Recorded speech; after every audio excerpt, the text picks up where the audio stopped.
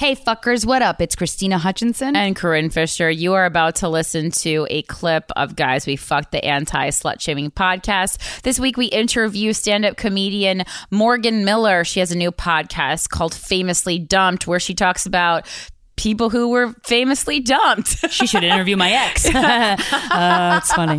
Damn, guys. Shots fired publicly. I don't care. And if you want to hear more of interviews like this and also other great podcasts by content creators like Lena Dunham and Alyssa Bennett, Roxanne Gay, Trevor Noah, Russell Brand, Michael Rappaport, you're going to head over to luminarypodcasts.com where you can get a subscription for as little as $2.99 a month.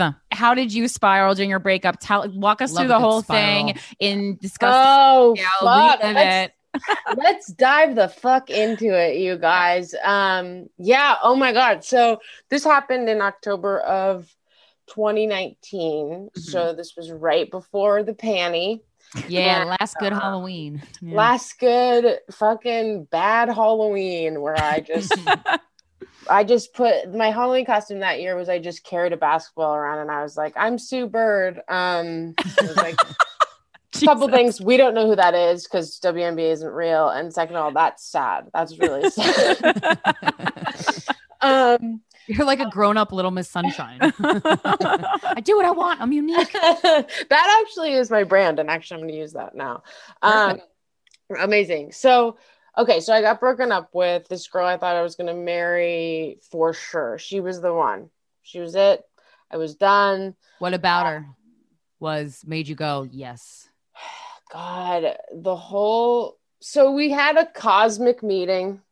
We had the meeting of like, the world has shifted. The universe has brought us together. I've met you before kind of thing. We've absolutely lived in a past life together. Absolutely. Oh, that's right. I forgot how into astrology lesbians are. Is that a lesbian thing? I've heard. Yeah. I did a past life regression. I'm also into that. Oh my God. You did? Yeah. I need to do You should get one. It's fun. We'll hook you up. I did one last night. We'll hook you up with she's in person. LA. Yeah. You did one? Okay. Okay. I'm going to need We'll hook you up with our spiritual advisor. We've gone off the rails. Have you read any books by really Dr. Brian Weiss? Have you ever read any Brian Weiss books? Many Lives, Many Masters is his first book about past life regression, and he accidentally stumbled upon it. And it's this revolutionary best-selling book. You should read that. It's okay. Anyway, great. Yeah. I'm going to get you've met this woman before. It felt like we met at an improv show. Nice. I'll throw me off a ledge right now. This is what Corinne and I talked about this on our podcast. She's like, we met at the Upright Citizens. It's like red flag number one. So we met at an improv show that we were both performing in, but not on the same team.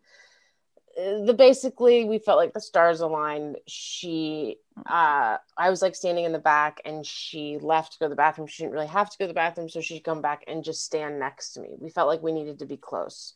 And it was super magical. I had a girlfriend at the time that I didn't want.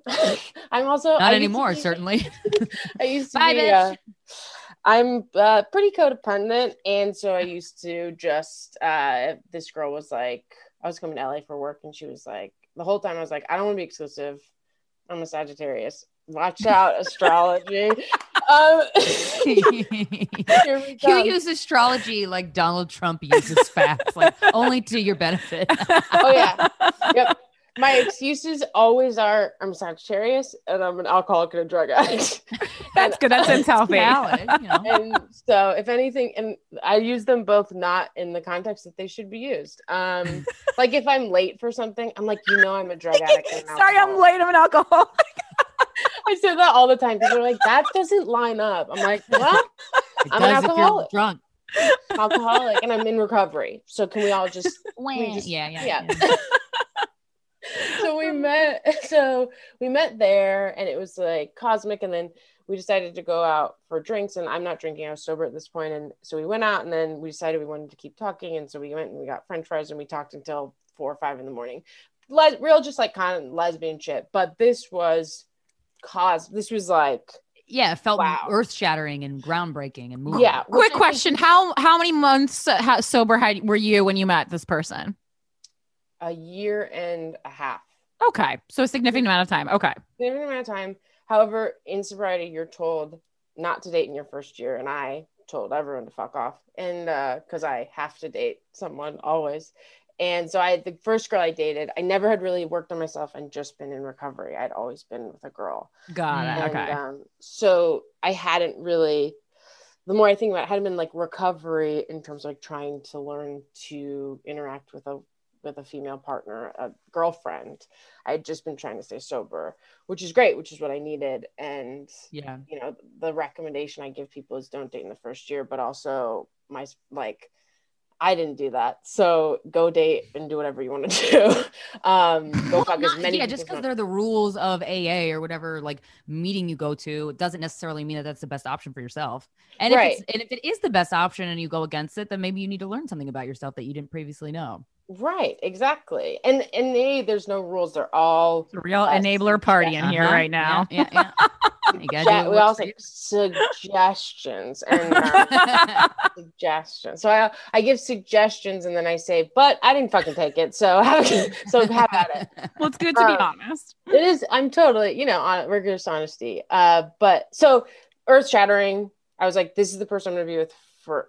I guess not right away be with forever, but I was like, this person must be in my life forever. There was a pull. I must. How old are you at this time when you meet her? 29. Okay. Of a good age. Yeah, this was mid Saturn return. If you guys want to talk astrology, I kind of know a little bit about that, but not really. Am I going too deep? When did you dump the girlfriend that you were dating when you met this girl? Okay, Jesus. Well, this is where it gets a little sticky. So we got together. Well, we like had this thing where we were like, and for me, here's my thing: lust is a problem for me. I've also been working on my sex and love addiction. Yeah, but it gives you that. I mean, but also too, no one is immune to enjoying lust. Yeah. But I get horny in the line at like Wendy's sometimes, I get horny when it's warm out. Yeah. So. Yeah. My problem isn't getting horny. I'm like, I want to be in love and like having romantic that's lesbian sex. lust. Oh my God. I like that too. Well, maybe you have lesbian tendencies. Maybe you love heterosexual men like a lesbian. I'm sorry for you if that's Me true.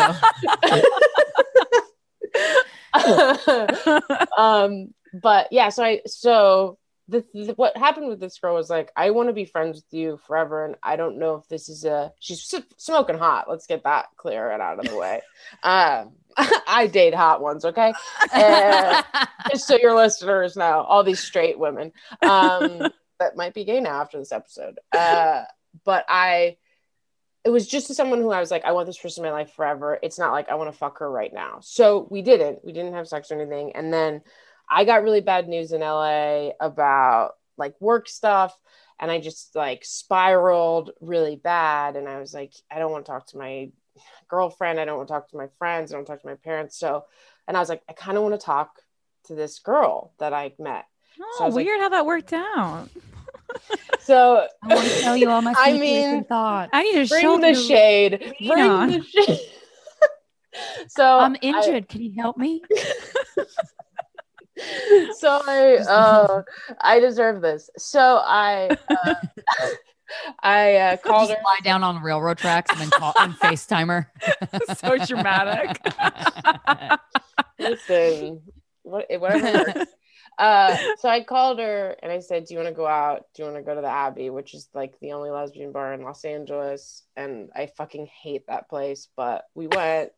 And because I just wanted to be out of this sublet that I was in alone with like no furniture, just like weeping. Oh God. Yeah, it was that's sad. It was very sad. And so we went out. We went to the Abbey and we're like, this place sucks. So then we went to Jumbo's Clown Room, which I don't know if you guys know. So fun. Jumbo's Clown Room is the best. The best. So it's like kind of a burlesque strip club ish.